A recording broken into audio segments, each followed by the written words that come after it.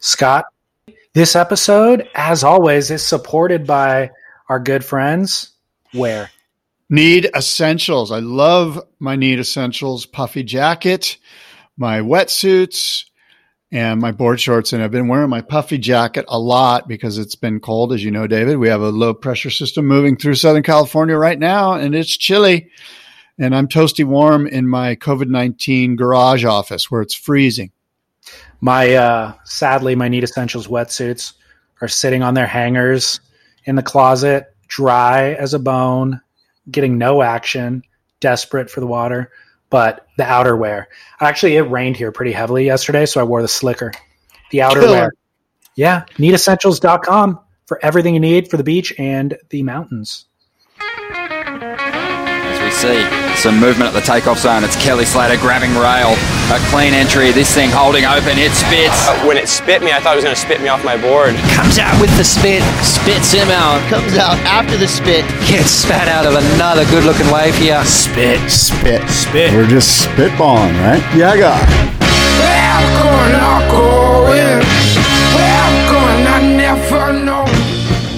Yeah, guy. Yeah, friggin' guy. Welcome, everybody. This is the Spit Podcast, a special coronavirus edition. It is Wednesday, April 8th, the year 2020. And my name's Scott Bass, and of course, my co-host, David Lee Scales, who I'm looking at via this new platform that you've helped us create. David? I'm thinking this might be a good solution for us, dude. This could save a lot of freeway time. I agree. I'm down with it. I feel like I can kind of read off of your facial tics and the chop hop and everything. It helps. I can watch you ignore me rather than just listen to you ignore me like we have when we record remotely otherwise. So for listeners, we normally record in person, obviously, but then we've tried to do some remote episodes a few times and the tech has failed us, or maybe I've just not done my due diligence to find the right tech that is available. And now there's cheap and easy solutions. So I think we might have found it where the dynamic isn't stilted. Yeah. Because that's the hiccup when we're not in person, the dynamic is stilted, but now we can stare into each other's gazing eyes. Don't say it. So I want to ask you about Huntington Beach because I saw some Instagram posts yesterday of firing Huntington Beach. This low pressure that was over Southern California created some wind situations, which seemed to be ideal for Huntington yesterday. Did you happen to see the surf? Did you get in the surf? What's the deal with surfing up in Orange County? There's definitely people surfing, and yeah, the waves are pumping. I didn't go check it, but I saw the cams and some footage of people who were surfing it, and it was all time, dude.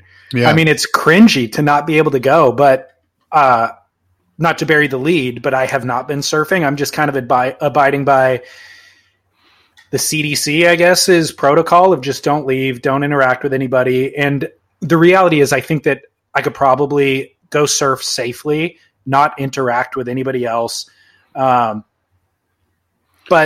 it's just, there's kind of a bigger picture here, which is who cares? If I write off 2 months of my life where I'm not surfing for the greater good, who cares? Don't risk some of the minutia that could be a legitimate risk for other people, Yeah, I'm sort of struggling with the teenager inside of me that's like, screw everyone, I'm going surfing. You guys are all lame, blah, blah, blah. And the adult in me, which is like, hey, man, how about being adult? You know what I mean? Like, do the right thing, follow the rules. And so where are you landing? Well, the adult's winning out, which is, 9 times out of 10, a good thing. But I got to admit, I am kind of secretly going, okay, I literally had this thought this morning. Like, I'm like, okay, I know a spot where I can kind of park in a neighborhood, put on my full suit, and then on top of my full suit, like put on the clothes I'm wearing now, and run down to this little zone where that's kind of off, like behind, it's kind of a backwoodsy kind of zone. And I'm thinking I could bury a surfboard, like put a surfboard somebody and stash it. And then do a real early session, and only for 45 minutes. and then come in, like don't push it, come in, rebury the board, put on the clothes, and then just walk back to my car in the neighborhood and get in my car and drive away. Like that's the kind of thoughts that I'm having. I'm just being honest. I'm just going there. Okay. So I'm not you've saying I'm lost doing it. What you're admitting to is that you've lost your mind. Well, it's been lost for a while. So is it illegal to surf in San Diego right now? It is. Okay. It is. There's no surfing at all in San Diego. Now I looked yesterday, as you probably know, guys were surfing lowers. Guys are not surfing lowers. Lowers is closed. They have shut down lowers. As of today. Yeah. And it's this morning.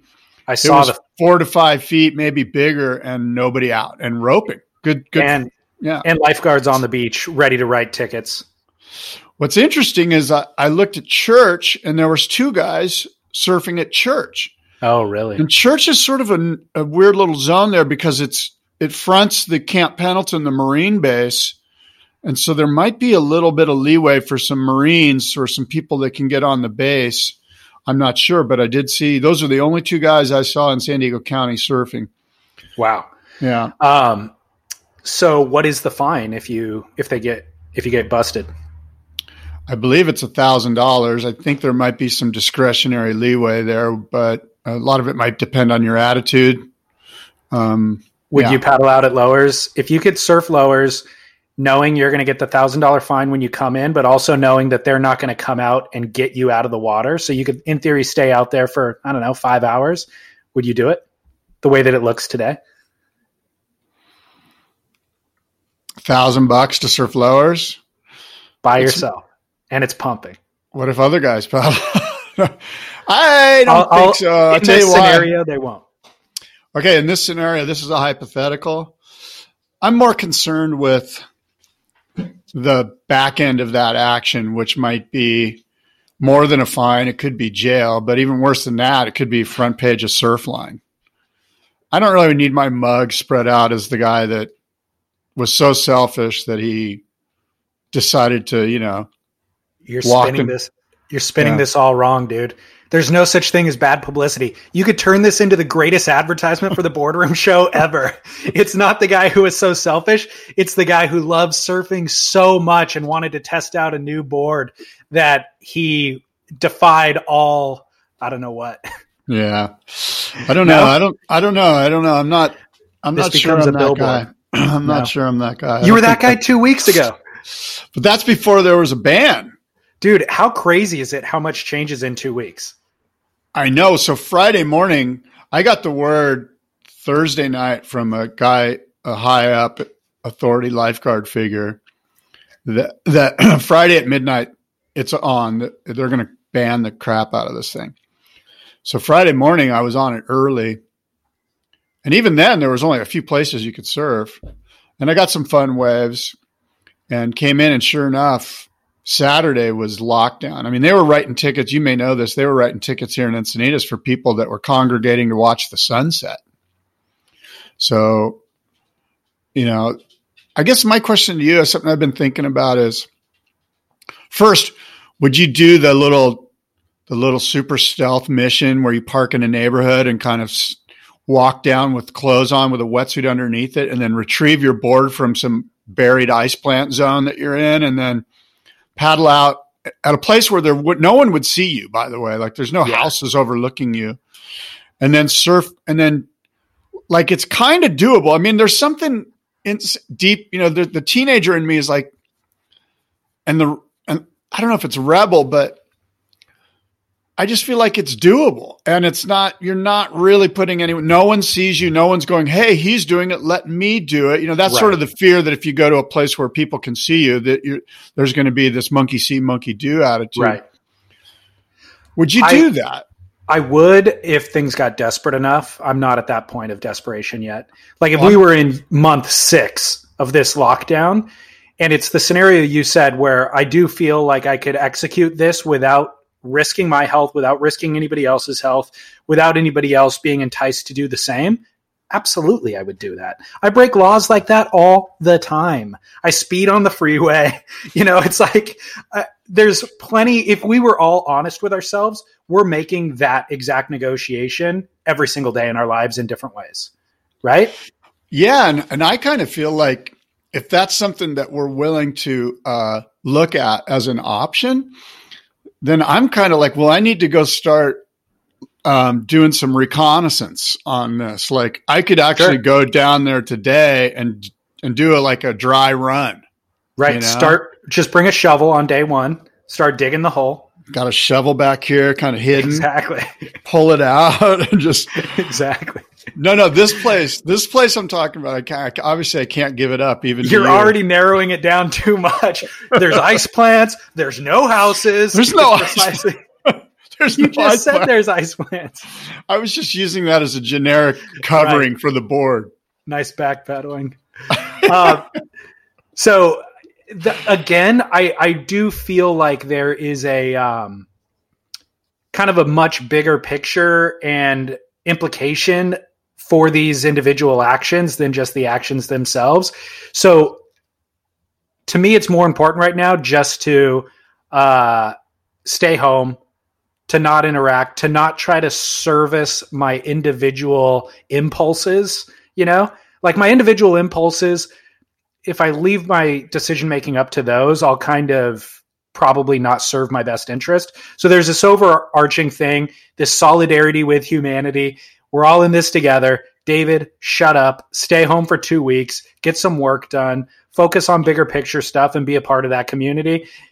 If things got out of control or if things got really desperate 6 months from now, then maybe I'll start worrying about my own impulses. But this is a 2-week period, maybe more, where I'm going to focus on a bigger picture. That's how I feel about it. So some of the national authorities, namely Dr. Fauci, are already putting it out there that this thing could minimum be at the end of May. Like they're already saying, look, best case scenario is end of April, but realistically, we're feeling like this is more like end of May. Like that's already being thrown out there. And with that, let me lead into this, which is if it's the end of May, the WCT, I think June might get postponed. If we're in lockdown through the end of May, if June gets postponed, that means the first event, I think, is J-Bay in July. Yeah. It means no G-Land and no Rio Pro or whatever it is called. Was that what it's called? The Rio Oi, whatever. That's probably in France. Yeah. But so we're looking at a late July start. And I sent you something that a couple of weeks ago that I know you saw, and I want to bring that up. But before we go there, let me ask you this. Which competitor, and I know you know the answer to this, but it should start a conversation. Which CT competitor benefits from a shortened season? And we're looking at 5 events, maybe 6 if they do J-Bay. Which CT surfer benefits? And historically, obviously, Gabe Medina starts slowly each year. Who do you think gets a jump on the field? Who does this benefit? Well, it's an interesting question because does Gabriel start slow each year or does he just thrive in the events of the back half of the year? Because you could just say, if you look at his track record, he's quarterfinals at J-Bay, he wins in Europe, he wins or at least quarterfinals and finals at Pipe. So those are strong events for him. Or like you said, does it just take him a while to get things going? To answer your question, I think Italo is the strongest going into the season, regardless of where it starts. John, depending on where his knee is at, would be an interesting bet. What are your thoughts? Well, my thoughts are, first, I don't think you and I both know Gabe can rip the crap out of Snapper Rocks and Bells and anywhere else in the world. So the idea that he doesn't shine in those locations because of the locations, I think is sort of a false premise. I feel like the guy's we all know he's incredible. So I think his slow start is more to the fact ripping that it's versus competitive. I'm just saying you know that he's a competitor no matter where he's at. And it just so happens that in Australia, he's like, look, we got 11 months. I got a long season and I'm just going to take it as it comes and build some momentum. Yeah. I mean, I think that is more likely. So, here's a funny thing, right? Last time we talked about CJ Hobgood, shortened season, 5 events in 2001. He became the world champion. And at the beginning of 2001, you weren't necessarily going to go, yeah, CJ Hobgood's the favorite going in. You could argue that the shortened season helped CJ and created a champion that we didn't expect. So if we're seeing a shortened season, which we are, who is the champion that we don't expect? And I'll throw out a name that I think is one, and it's Ryan Callanan. Wow. Yeah. He's an unexpected guy, but he's got the chops. He's absolutely, I mean, last season he looked legit. I think he's in the top 10 on the CT. I'd have to look, but that's a name. I'll look right now. I don't even think he was on tour last season, dude. I think he got some wild cards. He was on tour a couple seasons ago, but fell off, didn't he? And then he got wild cards a couple of times this season. I'm looking like I didn't do my research.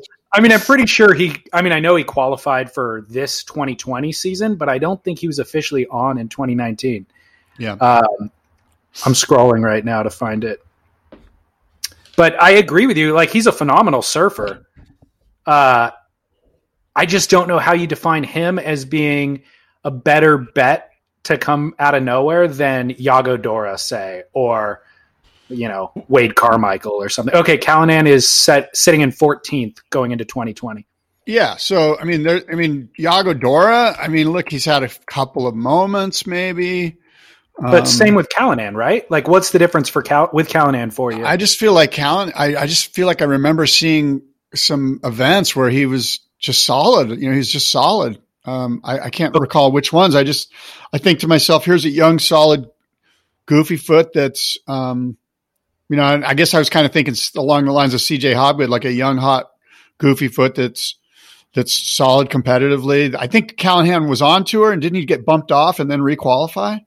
Yeah, you're right. It does. I take everything back. It looks like he was on in 2019. He finished 14th. He finished third at Bells, which is obviously a semifinal finish. And then he finished 5th in France. So those were his highlight results of the year. Well, who's your guy? Who's a guy that shortened season sort of would be a surprise? You would think it would be some guy that's come in right around there in the, 15 and between 15 and 8 or something like that. So I guess is a new thought for me. I have not kind of thought through this exercise, so I'll just talk my way through it as I'm thinking of things. But the people who benefit from a longer season are people who have consistency. So Kanoa Igarashi is going to benefit from a longer season. Certainly Idolo last year. So who is it? No, it's gotta be somebody like outside of the top 10, right? 8. Right. So who has kind of like rock star performances randomly? Jack Freestone. Jack Freestone randomly finds himself in a semifinal and then loses 5 events in a row in last place. Julian Wilson. Yeah, that's the one. Somebody he's kind of suffered from, or Jordy Smith, but he's in the top 5. He's somebody that suffers from a lack of consistency, but has the explosive power to win events as well. So he could be an interesting one. I like your Arcal pick, though. That definitely fits. What about Caio Abelli would be the ultimate. Somebody sponsorless who finds himself in semifinals occasionally could put together a string of 5 events. Yeah, it's funny. I know you're looking at the rankings, as am I, and basically when you look at 11 through 20, you're like, it could be any of those guys. Like, you couldn't really argue against any of those guys benefiting from a shortened season, coming out of the 2020 season as our world champion. What are your thoughts on Kelly in this scenario? Yeah, you know what? He's the wild card. That's actually really fascinating. He's a dude who has all of the things required. Like, obviously, the competitive background, the competitive savvy, the history of winning, plus he could focus for 5 events. He could laser focus on 5 events and enforce enough willpower just to get the job done.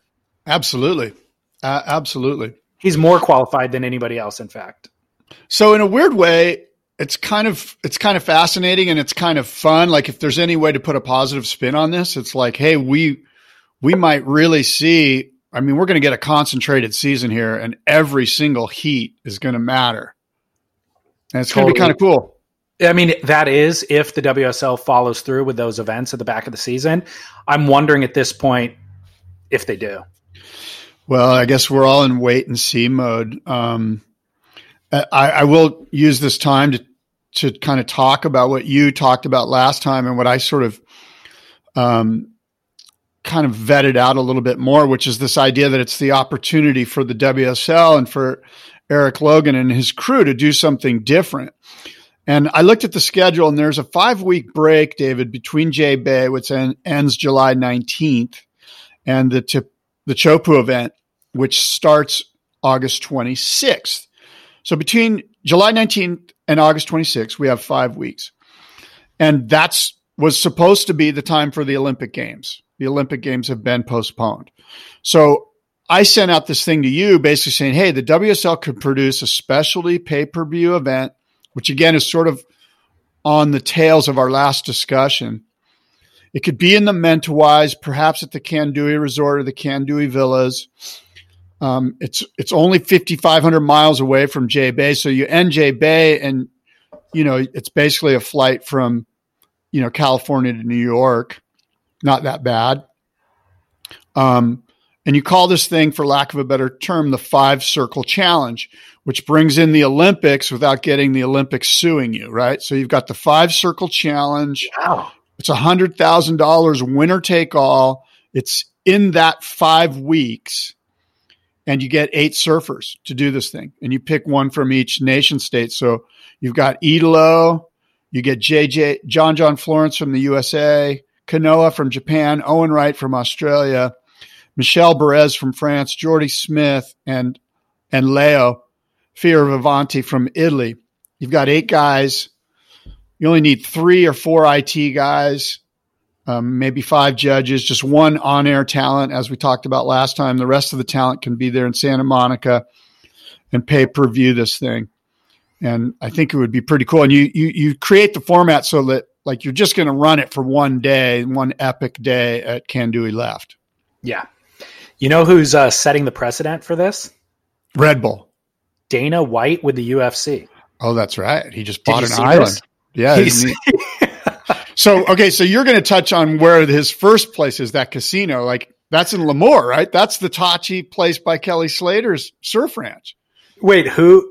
Okay, so Dana White announced yesterday that he's going to he's got a location that will supersede the federal stay-at-home mandate, and it's a tribal land, and it's the Tachi Palace and Casino in Lemoore. Are you kidding? I didn't see that. Yeah. That's amazing. Yeah, that's where he's going to hold UFC events. And then in addition, he bought or is rented or leased a private island somewhere. Exactly. Now, I don't know where that is, but it hasn't been disclosed as of yesterday. Probably Jeffrey Epstein's island somewhere out there near Bermuda or something. There's literally hundreds of thousands of islands available out there that we could do this on. Maybe not all that have the infrastructure, but there's a lot of islands. Here, it's even better if they don't have the infrastructure. Let's do a jungle fight, Let's go real raw. We'll sit in the trees commentating. Dana White, he's in the final stages, as was reported yesterday, whatever the final stages are for securing the island. But they're going to run the UFC, I think it's 249, as soon as April 19th. It was already scheduled for April 18th, I think, so it's only going to get postponed by one day. And he's going to have fights weekly from that island. So he's going not only doing a one-off event, but like going full steam ahead with the concept of just, we want to keep our business running. We have more access to viewership now than we ever have before. We have captive audiences. I'm one of them. We're on top of this. So I love it. Whether or not he's going to execute or not, I love that he is the Ringling Brothers. Like, he is the showman, So. Yeah, I'm a guy that's sort of jonesing for live sports. Everything's been shut down. I've been watching tons of reruns of sports, which has actually been really fun. But I'm jonesing for a real live event. So I'm not a UFC guy. but I could see myself tuning in and buying in and doing, being involved in this just because it's the only game in town. Which live sports have you been watching reruns of? Or not live sports, but which sports have you been watching reruns of? I've been watching the NHL Stanley Cup playoffs, which are awesome. Are they? I absolutely, yeah, I love hockey. So I've been watching a lot of that and a lot of golf.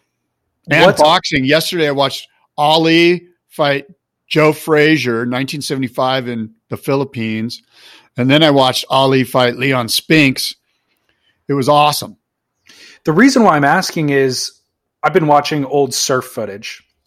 Obviously, the WSL is publishing stuff out of the archives. And then other people, too, have been posting, like Tanner Godowski posting old surf videos and Lost posting their old videos. And I'm going to kind of make the argument that old surfing is better than new surfing. Like, it's so you can take it really far back to when like Phil Edwards or something is finding trim. And there's elements of that you want to incorporate on your high performance thruster. Of course, the high performance thruster allows you to do all sorts of things that Phil Edwards' board wouldn't allow you to do, but you can lose track of trim if you're just focused on whatever Felipe Toledo is doing. So it's good to kind of go real far back and reset some of the fundamentals. And then each step, each era along the way, like when we talked about that Jeff Hackman footage at Sunset, I was able to watch that at the time and draw kind of inspiration from it for modern, what I'm writing now. So then going back to what the WSL is showing right now is 2001 footage from Bells. Everybody's boards, there's more volume. It was before things got really, or maybe it was right after things got really chippy and they kind of got back to a little bit longer boards. And they're just getting so much drive out of those boards, And I'm thinking, and they're not really trying to like blow the fins out on every turn. And it's Bells, of course. So they're not trying to, but just watching the lines that they're drawing made me want to reset some of my fundamentals for my high performance short boards that actually can do a lot more than those boards can. But I want to get more drive out of them. I want to set, a bottom turn. I want to not speed check. There was, specifically a friend of mine posted footage of Martin Potter from an old surf video surfing Cabo, somewhere down around Cabo San Lucas. Yeah. And Potter he was so powerful. He'd get up and just drive off the bottom, like push into his board, and the pushing into his board projected him so far forward. And he'd go into the lip with so much power, and it was so seamless the transitions between the turns were so seamless that I just thought to myself, I really need to get a little bit more volume. I really need to just push into the board. I can't wait to go surfing again to try what he's doing, Bring a shovel. You can join me. Yeah, exactly. Exactly. So anyways, all of this is to say, I had the thought of watching old surfing provides so much insight into my modern surfing. I wonder if watching old baseball provides nostalgia, but does it provide insight into modern baseball? So with hockey, is it that you're watching the Stanley Cup because the Stanley Cup was important, or is it actually providing insight into viewing modern hockey? No, it's just great competitive sport. I don't think I'm going that deep into it. First of all, I don't skate. I'm not a hockey player, so I don't appreciate any of the stick skills. I'm just more into the absolute athleticism that's involved when they play. Yeah. Yeah, totally. So it's I do know what you mean about surf, watching old surfing. I mean, good surfing is good surfing is good surfing. If you see Phil Edwards, you're like, God, I'm pretty excited on the way he's surfing. I'd like to go, implement some of that. Or Martin Potter. I know that footage of Martin Potter you're talking about. I think it's from Surfers the movie. Yeah, it is. You're right. Yeah. And it's really cool. And So but my point is, you're watching the Stanley Cup because that was an important pinnacle of a season. But if you just picked a random NHL game out of the middle of a season in 2001, it wouldn't be necessarily relevant, No, I wouldn't watch it. Whereas with surfing, it is relevant if it's good surfing, like you said. Yeah. My other thought about Potter, and this is kind of a broader conversation, he's lost so much of his freaking animal instinct. Like seeing Potter then and how raw and powerful and aggressive his surfing was, and trying to reconcile that with the Martin Potter that we see in the booth now, who has completely lost his edge and is advocating for surfing at 70%. It's irreconcilable. Yeah, it's kind of like going to see like Kiss or Motley Crue. Yeah, like they're 70 years old and they're playing like 3 power chords, and you're going, dude, you know what?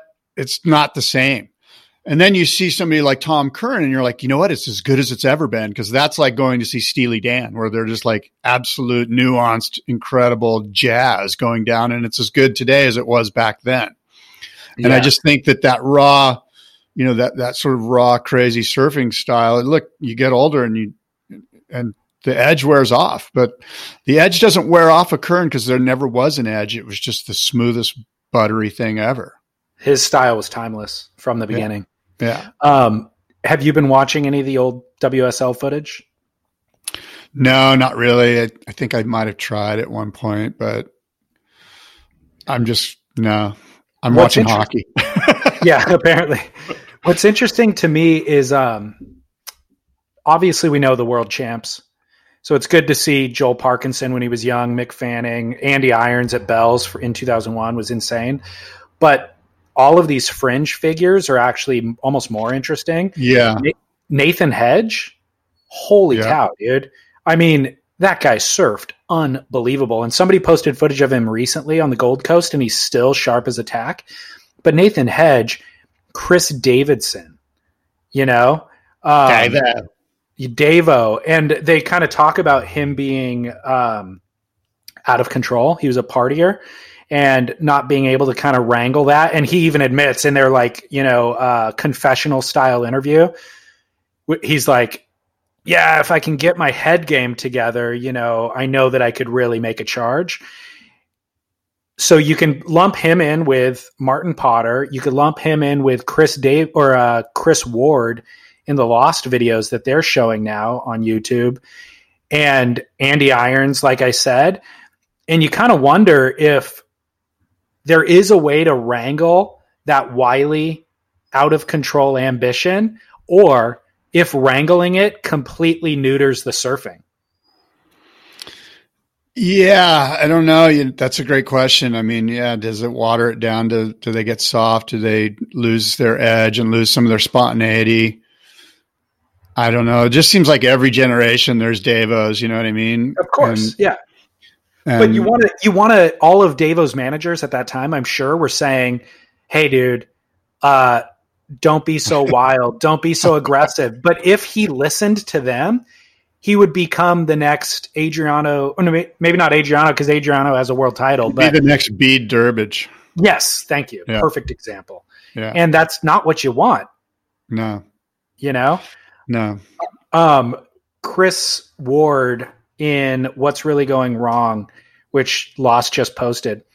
The closing section is 1 week in October when he was 16 years old. And it's him mainly surfing lowers, some Rivy, some Salt Creek. He's freaking shredding so hard in 1 week in 16, at the age of 16, puts together this section that would still set the internet on fire today. It's gnarly, and just completely unfettered. Like the lines that he's taking, it's just all really, really raw. It was freaking awesome. And I remember loving that section at the time, but it's really something to go back and watch now. And it hasn't aged at all. It's still super relevant. Feels like the first time. Exactly. Was that a Journey reference? Or? I don't know who's saying that. Who is that? That's not Journey. Somebody, some yacht rock like Hall & Oates or somebody. I don't know. The other detail, though, that I love watching about that old footage is the boards. Yeah. The boards are really kind of focusing on every bit of water that's displaced by those boards. Yeah. Epic old Shane Powell footage on his Instagram, too. Yeah. Again, you're involved. Old footage is better. Old footage is better. You know what I was thinking about with you, actually? So the WSL has all this content in their archives. how good are you at keeping archives? What do you mean? I've got some archives. Like all your boardroom stuff over the years, like you generate a lot of content in any given year. I know you've written a ton for Surfer Mag and other publications. You've made films. You've made 1 million podcasts over the years. You've hosted trade shows. Can I go into your garage and find a catalog of each month of each year with everything meticulously filed away? Yes, you can. No, probably not. I do have some stuff, but it's not meticulously filed away. It's sort of scattered around amongst, workout equipment and whatever. Do you? But I have some stuff. Mainly. Yeah. You have every article you've ever written? No, thank God. There's some horrible ones. There's some truly horrible ones. Not to get too far off track here, but with this downtime, how are you? Are you actually being productive with it? Are you writing? I know you have a talent as a writer. Are you exercising that talent? What are you doing? Okay. What I'm doing is I'm doing a little bit of I'm doing actually a lot of small business administration loan stuff, trying to get all of that shit together. Yep. Is it going to make you a better business owner this downtime? Yeah, I'd like to think so. I'm in the middle of producing I produced an email to my clients showing them all the resources that I'd uncovered so that they can access some of the SBA loan programs that are out there. I sent that out. Yep. Just yesterday, all day yesterday, I created an email for everyone, consumers and everybody, that I'm going to send out later today, I believe, which has a curated list of all the exhibitors I've ever had so that the end user of the email can click on the link and go visit and maybe purchase or whatever. But I just thought it'd be a good service for people to have. So I've got all these board builders, all these wetsuit guys, all these fin guys. Yeah. So I've been doing that. And, just kind of trying to support the house too, like do some exercise, stuff like that. Yeah. I find the same thing. I'm going back and doing some kind of fundamental business management stuff that I've just put on the back burner for a long period of time, so it's kind of good. It's good to have that downtime. And frankly, I've also had large quantities of just, stasis, like where I feel kind of like not that I'm unmotivated, but I just feel like I'm shackled, even though I have all this free time because of all the COVID shit and all of the stuff that's happening and everybody's in lockdown and you can only go out. It feels like I'm not taking advantage of it as good as I can. And I wake up motivated and I do stuff. And then other days I wake up and I'm not motivated. I'm like, oh man, this is lame. I'm just going to watch Ozark. Well, that's a good choice. There's an emotional exhaustion that comes with processing all of the COVID information. Yeah. Like I do feel at the end of any given day more stressed out than I did when I was actually juggling a lot of, work details and driving on the freeway and stuff. Yeah. So you need to acknowledge that and then not feel too guilty. It's not laziness necessarily. It is actual exhaustion just from an emotional stance. But what I do think is you can combat some of that with physical activity and sunlight. Yeah. Yeah. Because the days that I do get out and about, I do certainly feel a lot better and I am more productive. Even if I just get up in the morning and like do a little yoga routine indoors, I'm more productive throughout the rest of the day than if I get up and start scrolling my phone. When was the last time you got in your car and drove somewhere? This morning. Oh, wow. See, I haven't gotten into my car since Saturday. Wow. I know. That's crazy. I know. Right. So anyway. Yeah. I've got a story. Yeah. You want me to talk about surfing? Because I don't think people want to hear about me. They're going to need Netflix recommendations. You just said Ozark, and I applaud that choice, but I also wanted to follow up and tell you that we watched Blinded by the Light after you recommended it last time we talked. It was epic. Yeah. It was really, really good. Yeah. Really lighthearted, feel good, uplifting. For listeners who didn't hear that or don't remember, it's about a kid in England, Pakistani kid in England, who's an outcast and just doesn't feel like he fits in. I want to say in the mid to late 80s, and finds the music of Bruce Springsteen and really connects with that. And so the movie is populated with Bruce Springsteen music, and it's almost a musical in a sense, but really well done and charming. Yeah, it's a really fun movie. I'm glad you watched it. Okay, I'm going to segue. Is that all right? Yeah, let's hear it. Well, first, when I was mentioning the 5-circle challenge, it might have slipped past you, but when I named the surfers, it was basically the first place surfer from each nation state on the WCT, except for John Florence. The actual surfer there would have been Kolohe Andino. So what do you think about if they did a 5-circle challenge and they put in John Florence instead of Kolohe? How do you feel about that? I feel great about it because I want to watch John Florence surf. That's kind of how I felt about it too. And it's not that I don't want to watch Kolohe, but if we can only get one guy from the USA. So the reason why I feel that way is I don't know what John's going to do. And that's what's exciting. If you tell me Kolohe's in there, I know what Kolohe's going to do. So who's the one guy from Australia? Owen Wright is the guy in first place on the rankings, and he's more than acceptable. But is there another Australian you'd rather see as an end user than Owen Wright? I'd rather watch Julian personally. Yeah, you could throw RCal in there. You're Ryan. I agree. I agree with that. And Ryan probably fits better with what I just said about John. Is he's more dynamic and less predictable.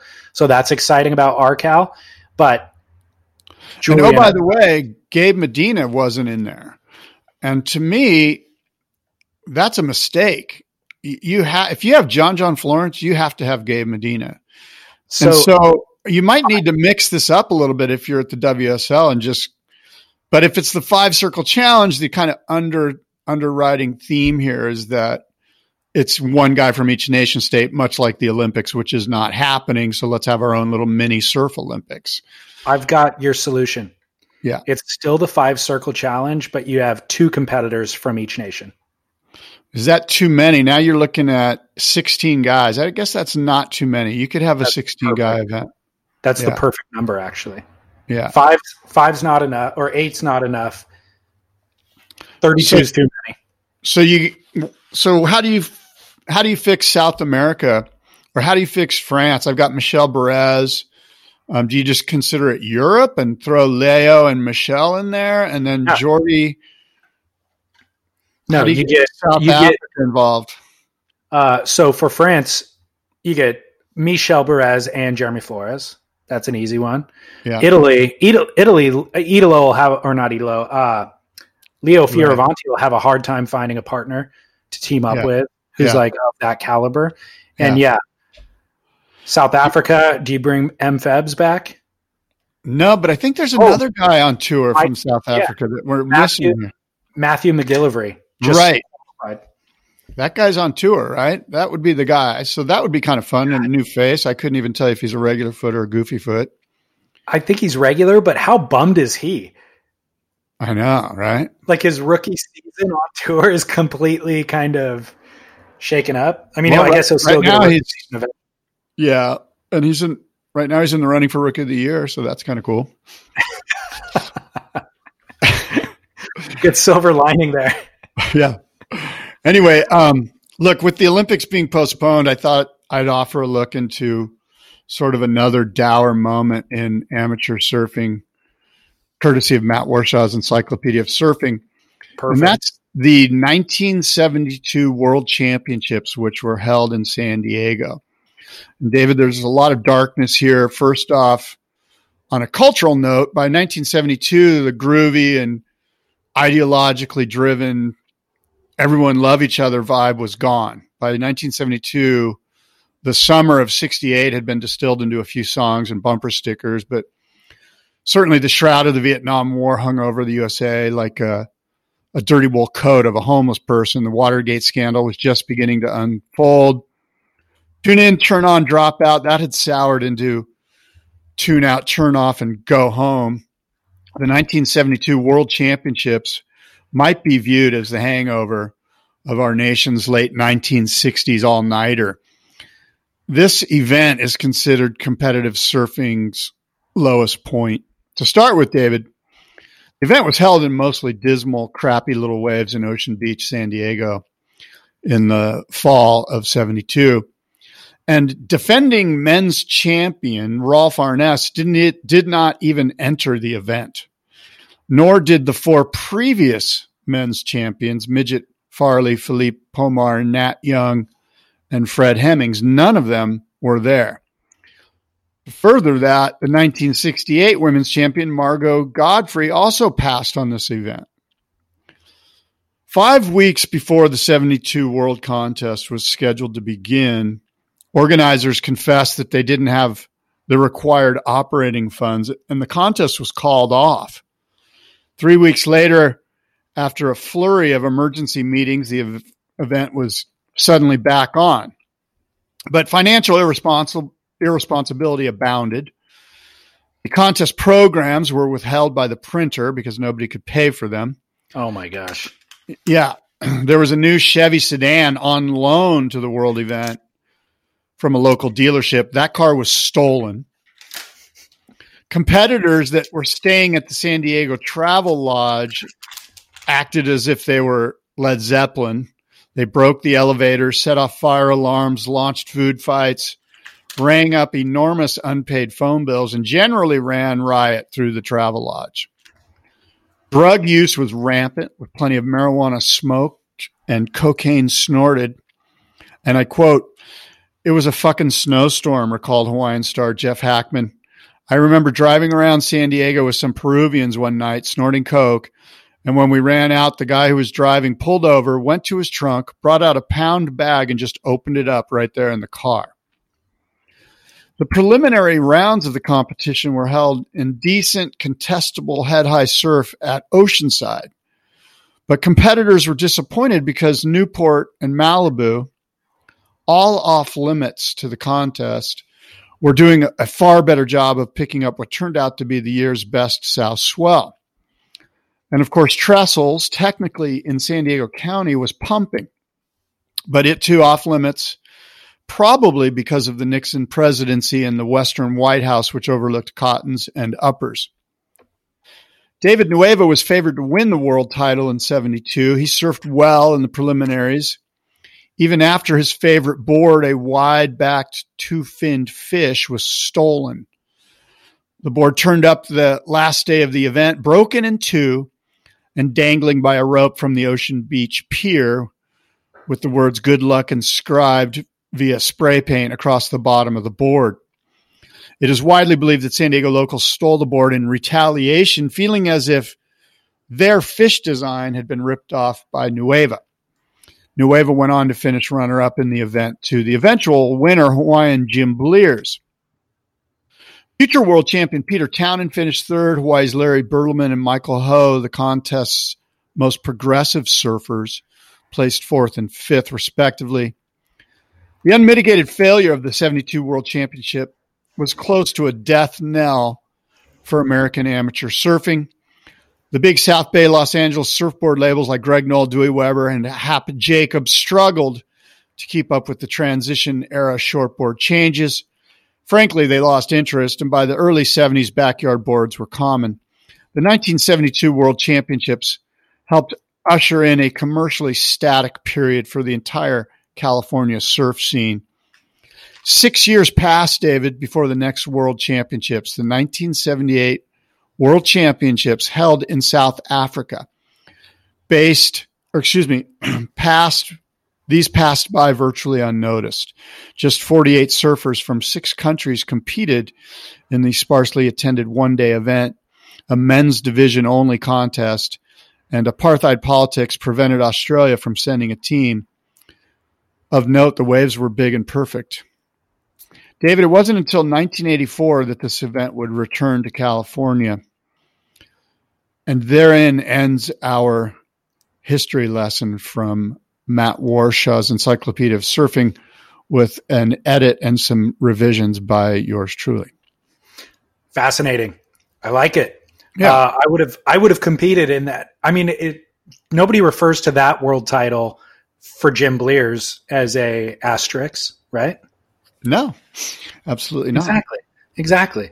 I would have competed just to take advantage of all the talent that wasn't in the lineup. I would have seen that as my one opportunity to make it through a heat. Yeah.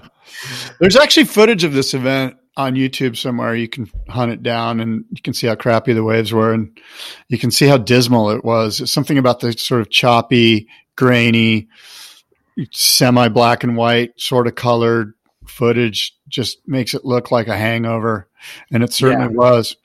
Yeah. 1984, the event came back to California. There was a future world champion that won the juniors division. So my question to you, and take your time here, who was that future world champion that won the juniors division in 1984 of the ISA World Surfing Championships? He won the juniors division. He would go on to be a world champion, ASP WSL world champion. And in 1984, he won the juniors division. I'll give you a hint. He was from Australia. Damien Hartman. Yes, that is correct. You nailed it. Good work. Didn't even use Google. I saw that you were doing it right. So anyway, with the Olympics being canceled, I thought I'd throw some more dour amateur sadness on you. The 72 World Championships. It's good though. I like it. It's so surfing. You know what I mean? That's a perfect representation of surfing, in that the business end of it can't get its act together. Everybody's irresponsible, and the athletes are doing drugs in the bathroom. Like that's what it comes down to, basically. 1972, man, in Ocean Beach, California. I'm sure there's a lot more than weed and coke going down. You know what, though? It also reminds me that these are the opportunities for ripe growth and potential. Like, I've said it probably on our past show, but like there will be fortunes made through this downtime. And as like everything gets dismantled, like there's certainly going to be brands that don't survive this. Yeah. Board builder brands, clothing brands, everything. Yeah. The industry will be a different version of itself when we come out of this. And that's going to leave real opportunity for fertile grounds of growth for either the businesses that do survive, that can take advantage of the lack of competition, or for brand new brands who see new opportunities. There's just going to be new opportunities, period. Well, so I think it's exciting. Yeah. I mean, if you look at the 72 World Championships as this low point that it was, very quickly, all eyes in the surf world was on Hawaii. And by 74, 75, you've got, the Duke event is getting some sponsorships. Smirnoff comes in. In 75 and 76, they have the World Pro-Am, the Smirnoff Pro-Am, held in huge waves at Waimea and Sunset. Fred Hemmings and Randy Rarick see that there's opportunity here, that doing these things in crappy small waves in California is never going to happen. Right. We have sunshine and paradise. Let's create a world tour. Within 4 years of that world event, we have our first IPS world champion in Peter Townend. And basically that starts the whole, Hawaii really blossomed from a surf media standpoint. Everyone was going there. It was the center of the universe, and these events took off. And then you have, of course, the busting down the door scenario that went down 77, 78, 76, 77, 78, whatever time frame it was, those mid 70s. And it was a fertile moment. And that's what you're speaking to, is that there are opportunities here. And what they are, where the disruption is, I think we're going to see it play out rather quickly. And I think some of it is competitive surfing, frankly. I agree. I think the paradigm is going to be broken. And I think the first one that goes to a UFC format is going to be the winner here. I don't know if I'm not saying we don't need a world tour or to declare a world champion. I think we absolutely need that. But what that looks like, I think, can be changed forever. And we can use this moment as a way to point and go, look, let's just change things. I think even the WSL and Eric Logan himself would agree with that statement prior to the COVID crisis. But it's such a risky move. Nobody wants to be the person that shakes everything up completely. It's a risky move, and you're always going to have haters. This gives him a complete free pass to shake it up completely. In fact, he's forced to. It's already shaken up. So you either run a crappier version of what the model was by starting in July, or you take the opportunity to do something completely fresh and new, which, why wouldn't you? Yeah, I mean, again, like if you look back at the ASP Dream Tour before the WSL was involved, it would be difficult because you've got so many different stakeholders. You've got Rip Curl, you've got Quicksilver, you've got Hurley, you've got Billabong, you've got all these stakeholders. They each have their own event on the tour. They're the ones sort of behind and backing this thing. Well, they're all gone. You don't have to worry about them. The only people you have to deal with are probably Jeep and whoever else, Michelob Ultra, whoever it is, whoever their sponsors are this year. Corona, incidentally. Oh, I know. What a bummer. I hope the next virus is called the Bank of America virus, because Corona's getting a raw deal. I mean, this thing should be like Wells Fargo virus or something. You know what I'm saying? Did you just watch Dirty Money? No. Oh, okay. Dirty Money's a series on Netflix. They did a great episode on Wells Fargo. Wells Fargo, Bank of America, I'm not a big fan of either of those so-called institutions. Correct. So the next one should be the Wells Fargo virus. Let's just go ahead. Corona's getting a bad deal here. They'll survive. So we shall see if this disruption takes place, or if somebody else steps in and just goes, hey, boom. Yeah. Yeah. I think there will be radical changes no matter what. To be honest, I'd be shocked if those 5 events in the back season actually take place, period, full stop. Maybe the pipe event will. But like you said, say things, we all get out of quarantine at the end of May. It's not like June 1st, the airports are full again and everybody's flying around the world. There will be a slow kind of trickling lag back into what we once knew. And I think that process is honestly months and months and months long, So I think June rolls slowly into July, rolls slowly into the end of the year. And it's just not feasible to pull off what they were pulling off, even in July, even in September. Well, look, we talked about this last time.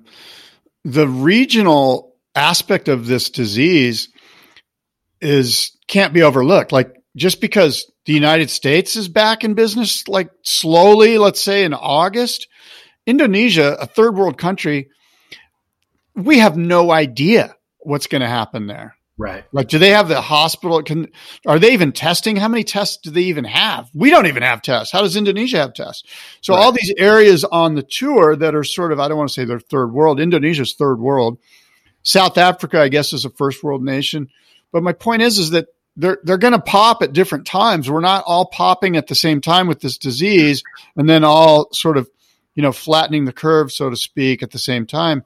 Even within the United States, as we discussed last time, different regions, different states are popping in different times, and that's going to happen worldwide. So, it's going to be weird.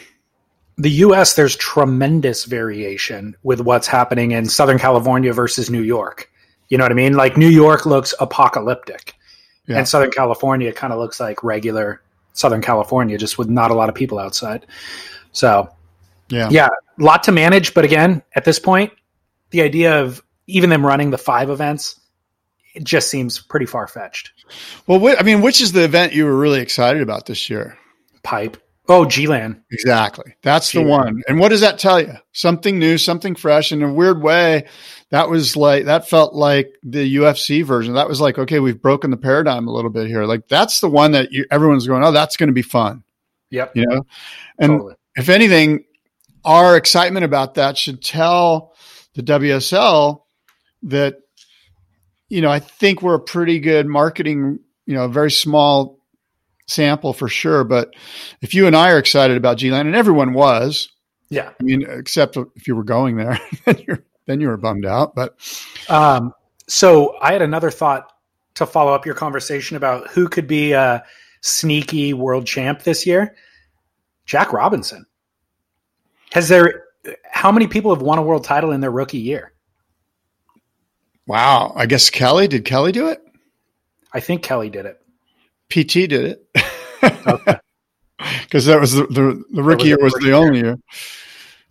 I think Jack Kelly Robinson, did it.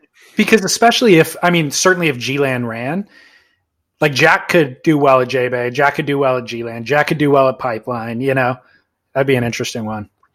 I mean, J-Bay's even on the J-Bay might not happen. I agree. That's G-Land's before J-Bay, right? Yeah. It's G-Land, then Brazil. G-Land's in June. I don't think G-Land's happening. No.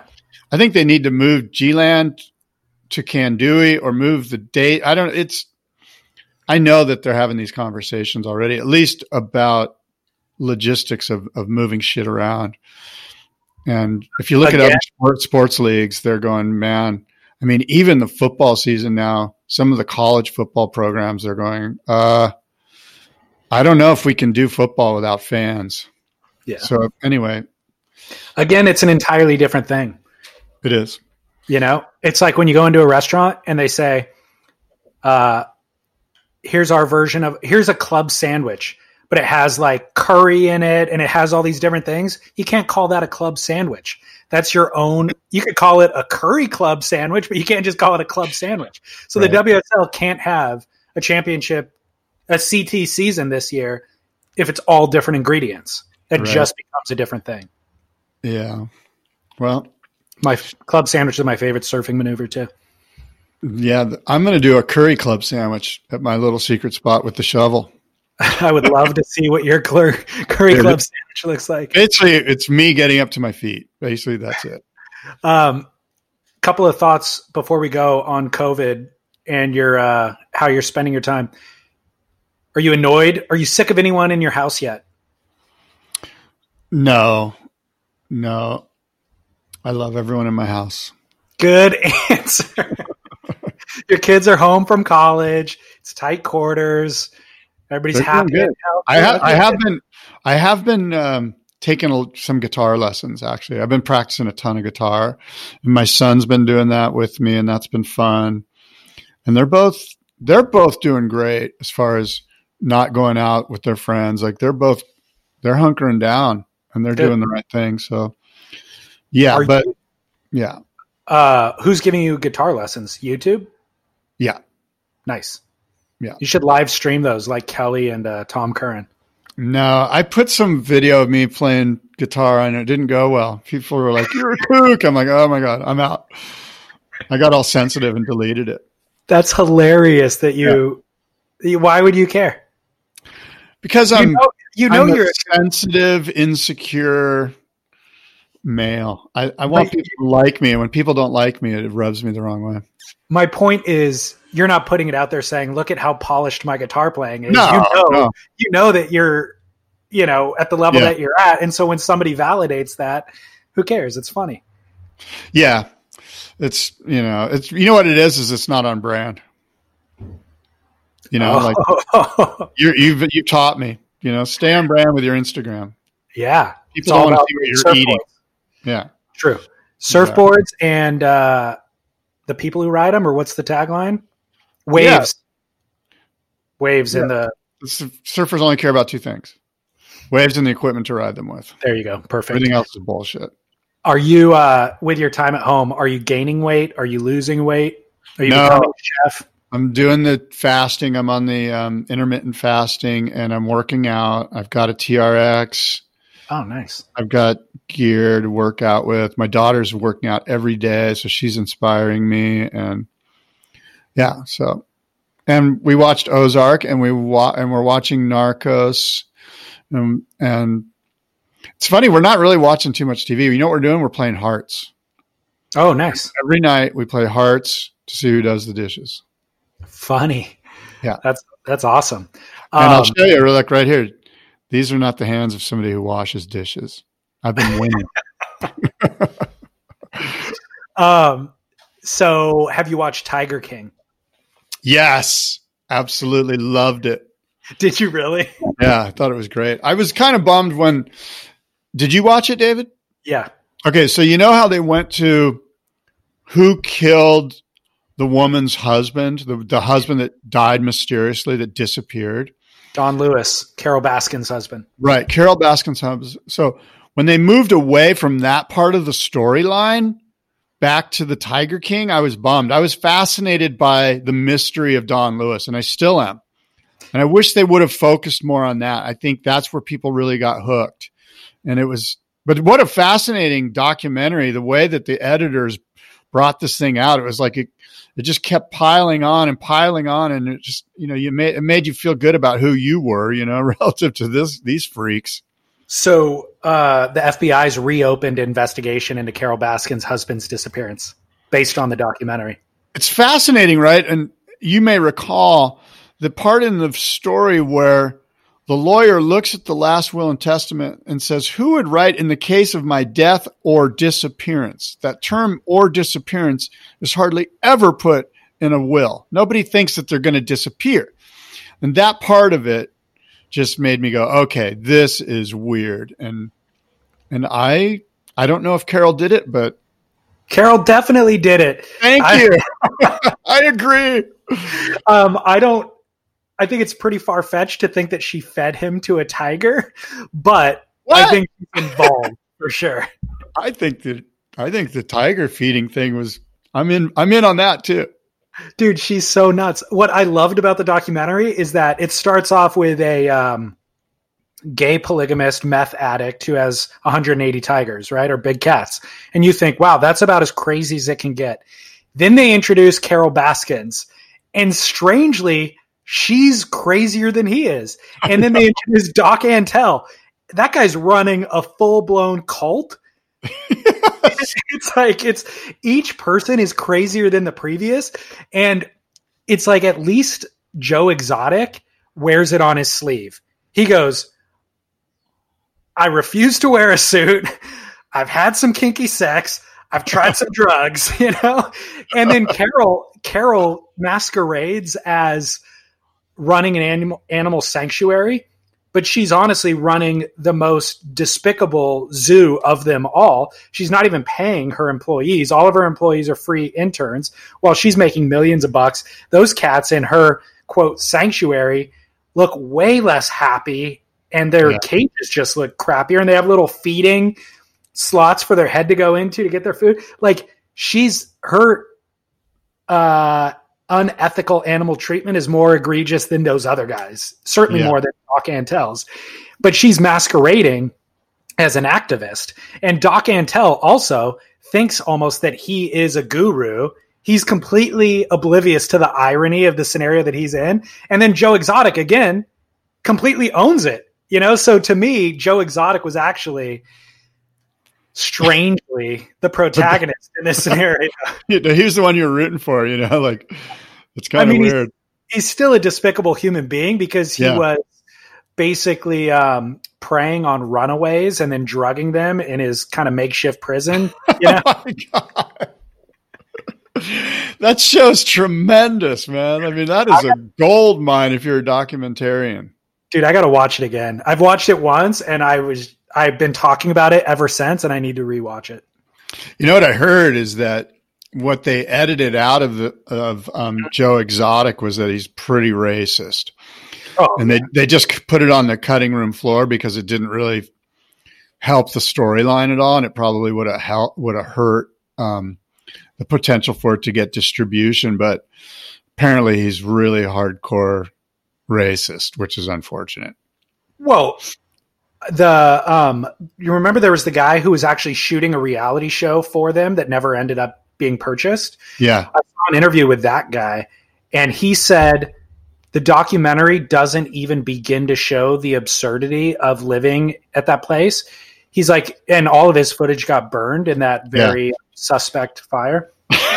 This whole show is tremendous. He goes, dude, the footage I had, it would have blown your mind. And he goes, even the documentary had footage that they left out because it didn't serve the ultimate storyline.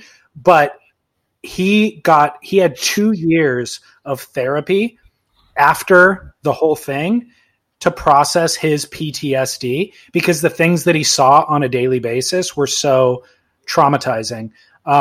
Joe Exotic killing animals just for fun, like some woman couldn't take care of it was a horse, and he advertised as being a sanctuary for animals. So she brought the horse there and like cryingly left her horse behind. Like, oh, I'm so sad that I can't take care of my horse, but thank you. And Joe patted her and hugged her and was like, we'll take the best care of this horse. The moment she left, shot it in the head. Oh my God. Laughed about it and then fed it to the tigers.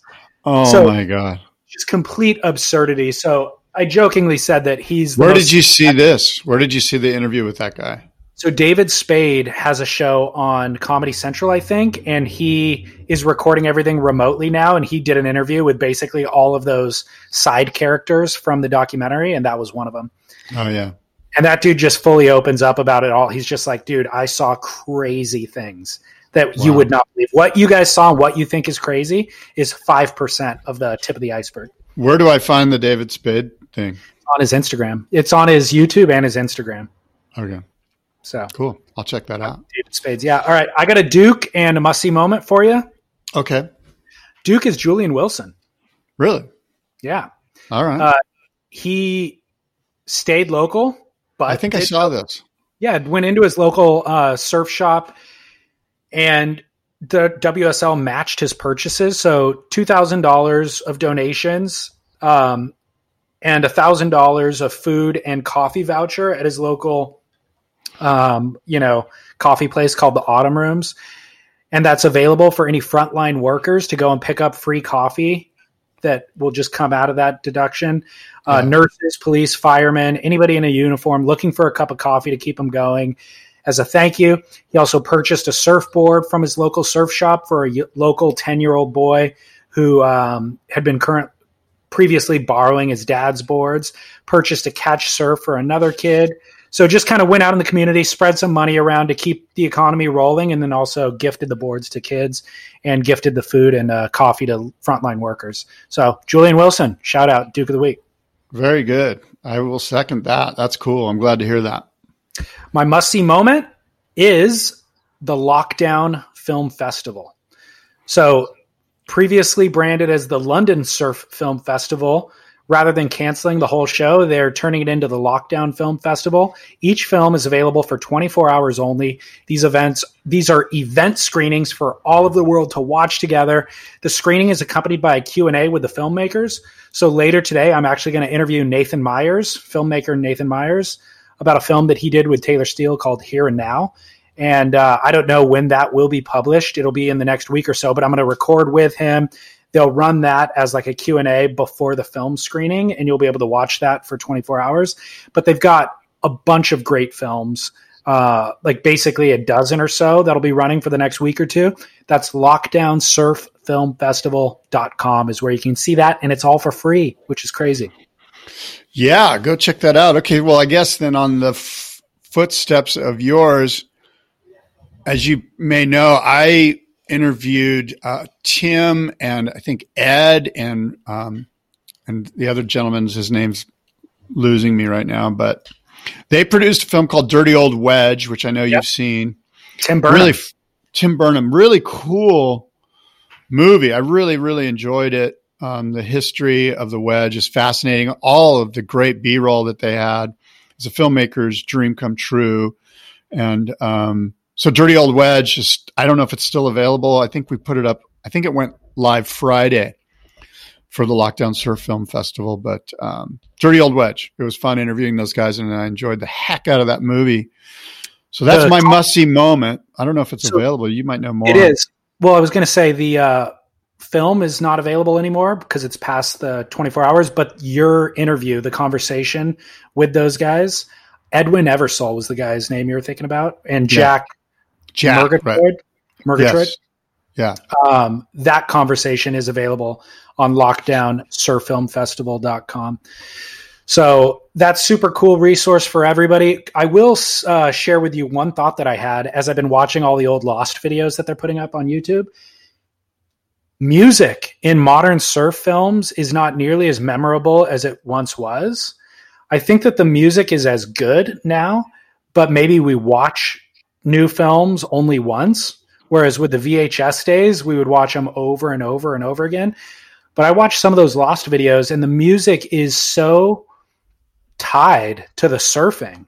Like, I hear that song and I remember exactly which turn is coming to the next drum beat, and I know where I was in high school when I was obsessed with that song. You know, I would record, I'd put up a boombox next to the TV and push play and record at the same time and record the soundtrack from the video, take that cassette, take it in my car with me and drive to high school every day and listen to that soundtrack. And so that the music is so tied to that entire time of my life. Whereas in modern surf films, it just doesn't have that connection anymore, which is sad to me. Yeah, you know, that's a good point. That movie, The Surfers, the movie, has a bunch of really great music too that you go, oh, that's incredible. Yeah. So yeah, music's important, you know. And speaking of music, last time I had you play Sign In Stranger by Steely Dan, right, to end the show. Did you like that song? Yeah, I did. I like it. Had you heard that song? Yeah. I thought I'd suggest something for us, which is John Prine. Me too. That's what I was going to suggest. Who just passed away from COVID-19. And I've got a song. I'm sure you've already got one picked out, but I was going to suggest Angel from Montgomery. My favorite version of that is the one with Bonnie Raitt. Okay. Well, there you go. That's a possibility. Or just John doing a song called Pretty Good, which is a little bit more, of a deep dive. But yeah, I'll let you determine. I know Pretty Good as well. Maybe we just do like 3 or 4 John Prine songs and let him play out the show. I would appreciate that. One of my favorite John Prine songs is actually a cover called Clay Pigeons. Are you familiar with this? No. Gosh, I'll listen to it. My brother sent me a John Prine playlist this morning, so I wonder if it's on there. So I'm sure that it is because it's actually one of his most played songs. There was a guy named Blaze Foley. Do you know the Blaze Foley story at all? No. Okay. I'll send this to you in an email maybe afterwards because it's worth Ethan Hawke wrote and directed a film about Blaze Foley. But Blaze Foley was like this singer-songwriter out of maybe like Alabama or somewhere thereabouts in like the 90s who was really prolific and has, since his passing, has garnered the affection and admiration of everybody from John Prine to Bob Dylan and all of these super important people, but got taken advantage of multiple times in the music industry, but also in his personal life. So every time he was about to kind of have something good happen, all of his demo tapes got stolen, or he got screwed in some sort of a way. So his story's been now documented. I think the story started being told with the advent of like the internet and blogs. There was a bunch of people following him, going to all his underground shows. And then he died. I'll leave that part a secret, but because I don't want to spoil it. But all of these kind of basement tapes, quote unquote, end up in the public awareness. And so John Prine does a cover of one of his songs called Clay Pigeons, which has then become one of John Prine's most famous recordings. And it's super good. So we'll play all of that stuff as the episode rolls out. Crazy though, with the deaths related to COVID-19 and the famous people who have actually contracted. Yeah. Yeah. It's a bummer. Boris Johnson. Yeah. Tom Hanks, Rita Wilson. Yeah. A couple of deaths related to it. So it knows no bounds. Yeah. Do you know anybody who's contracted it? No, but I'm wearing a mask in public. Are you wearing a mask when you go out of your house? I don't have one. I mean, I could manufacture one, but I don't have. Put on a bandana or something. Yeah. Do you got gloves? Are you wearing gloves? No. You're part of the problem. You're not allowed to come down to the surf spot. Perfect. Oh, Lordy. All right. Surfers are the worst. Scott, at Boardroom Show? Yeah. At Boardroom Show Instagram. At Boardroom Show is the Instagram. Sweet. And at Boardroom Surf is the Twitter account. And of course, boardroomshow.com is the website. And that the Boardroom Show is taking place September 26th and 27th, the Del Mar Fairgrounds. So we're excited about that. And you just podcast earlier this week for people who need quarantine content. You just posted a podcast earlier this week with Hank Warner, right? Was it Hank this week? No, Danilo Cuoto, Brazilian big wave surfer. He's involved with the big wave risk assessment. Bragg. Bragg. He's involved with that, and super fun guy to talk to. Really good guy. Awesome. Yeah, man. Right on. Well, stay safe, dude. Yeah, thanks for doing this. Let me know how it works out. It seems like it's working out good. This might be an answer to our video issues. And recording you can record with anybody around the world. Right. Kind of remarkable. Squadcast. How much was it? We'll talk about that later. I don't want to pull down our drawers on it. No, exactly. It's very, very expensive. No, it is. Next to neatessentials.com, we are able to make this happen. That's right. All right, Scott. Okay. Until next time, adios and aloha. I'd like to bring out a friend of mine who wrote this next song, John Prine.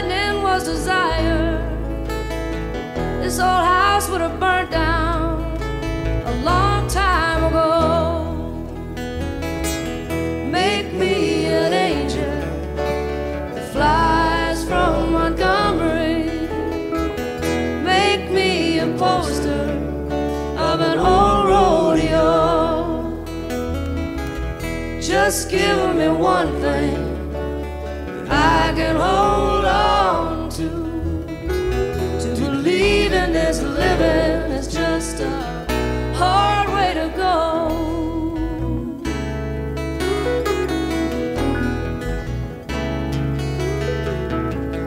When I was a young girl, I had me a cowboy. He wasn't much to look at, just a free rambling man. But that was a long time, and no matter how I tried, the years just flow by like a broken down dam. Make me an angel that flies from Montgomery. Make me a poster of an old rodeo. Just give me one thing that I can hold on to believe in this living is just a hard way to go.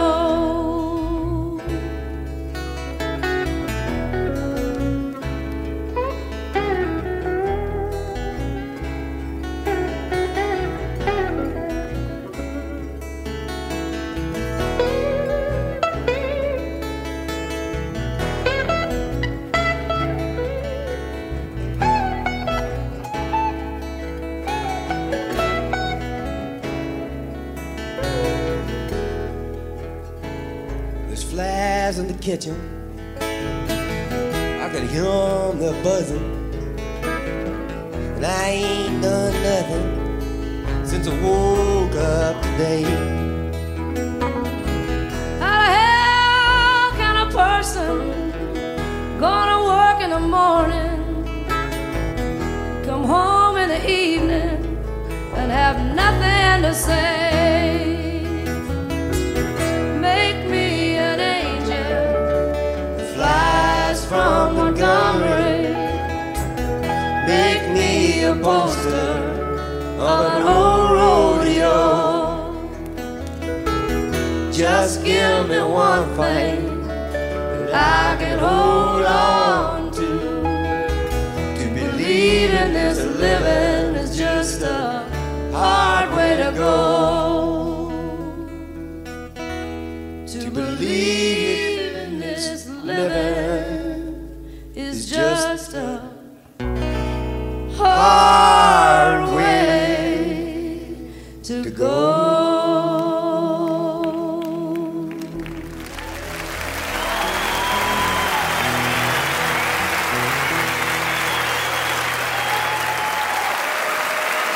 Thank you very much for letting me share this special evening with you.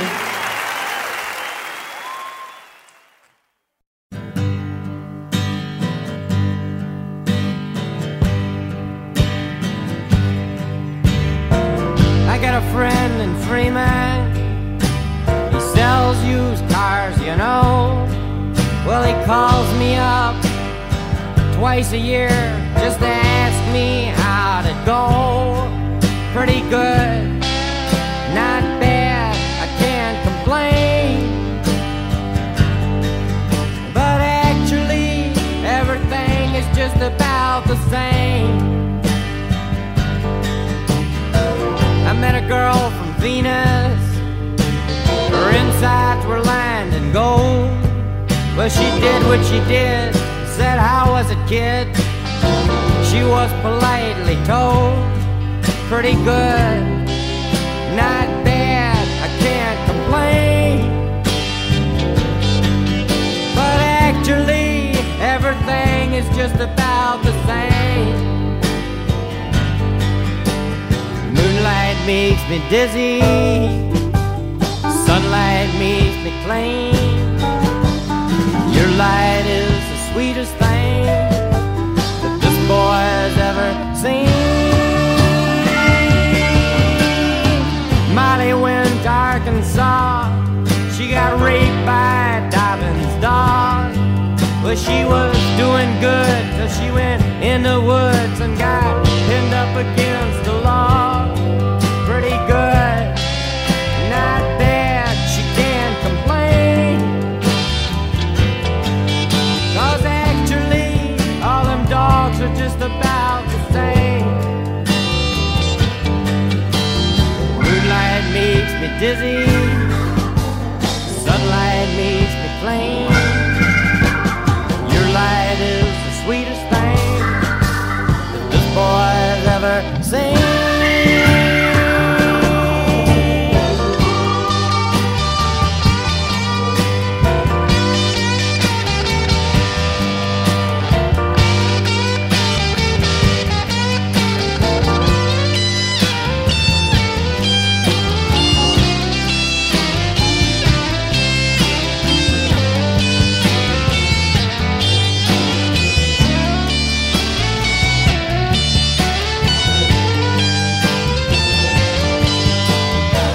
I heard Allah and Buddha were singing at the Savior's feast.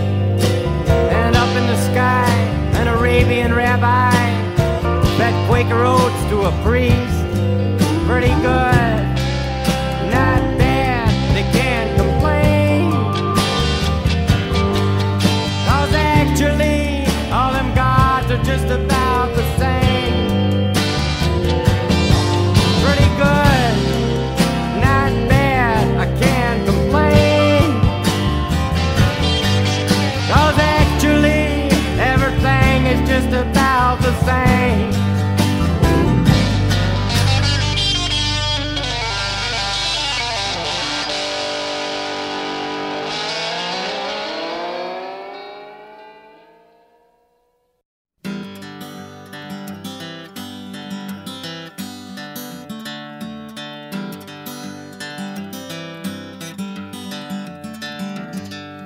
I've been thinking lately about the people I meet, the car wash on the corner and the hole in the street, the way my ankles hurt with shoes on my feet, and I'm wondering if I'm gonna see tomorrow. Father, forgive us for what we must do. You forgive us, we'll forgive you. We'll forgive each other till we both turn blue. Then we'll whistle and go fishing in heaven.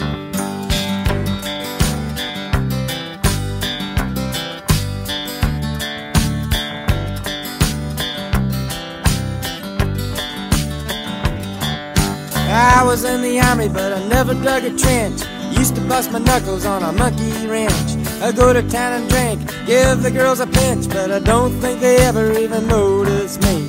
Father, forgive us for what we must do. You forgive us, we'll forgive you. We'll forgive each other till we both turn blue. Then we'll whistle and go fishing in heaven. Fish and whistle, or whistle and fish. Eat everything that they put on your dish. And when we get through, we'll make a big wish that we never have to do this again. Again. Oh, my very first job I said thank you and please. They made me scrub a parking lot down on my knees. Then I got fired for being scared of bees, and they only give me 50 cents an hour. Father, forgive us for what we must do. You forgive us, we'll forgive you. We'll forgive each other till we both turn blue. Then we'll whistle and go fishing in heaven.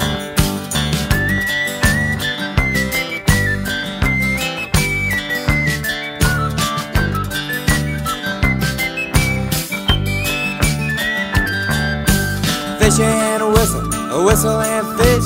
Eat everything that they put on your dish. And when we get through, we'll make a bigger wish that we never have to do this again. Again. Oh, Father, forgive us for what we must do. You forgive us, we'll forgive you. We'll forgive each other till we both turn blue. Then we'll whistle and go fishing in heaven. We'll whistle and go fishing in heaven. We'll whistle and go fishing in heaven.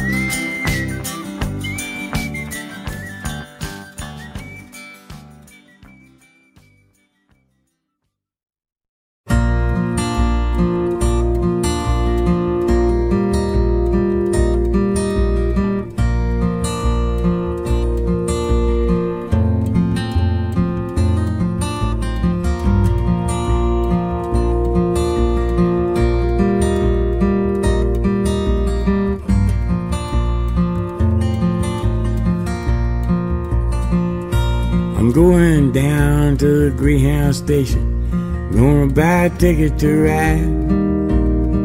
I'm gonna find that lady with 2 or 3 kids and sit down by her side. A ride till the sun comes up and down, round about 2 or 3 times. Smoking cigarettes in the last seat, sing the song for the people to meet and get along with it all. Where the people say y'all, I sing a song with a friend, change the shape that I'm in, and get back in the game and start playing again. I'd like to stay, but I might have to go to start over again. I might go back down to Texas or go to somewhere that I never been. Get up in the morning and go out at night, and I won't have to go home.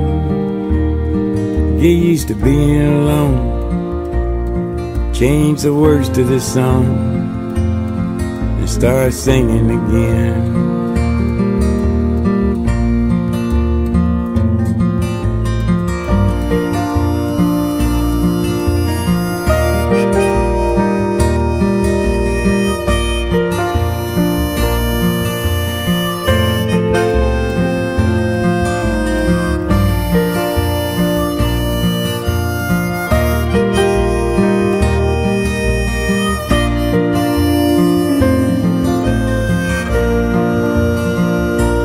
Tired of running around looking for answers to questions that I already know. I could build me a castle with memories just to have somewhere to go. Count the days and the nights that it takes to get back in the saddle again. Feed the pigeons some clay, turn the night into day, and start talking again when we know what to say.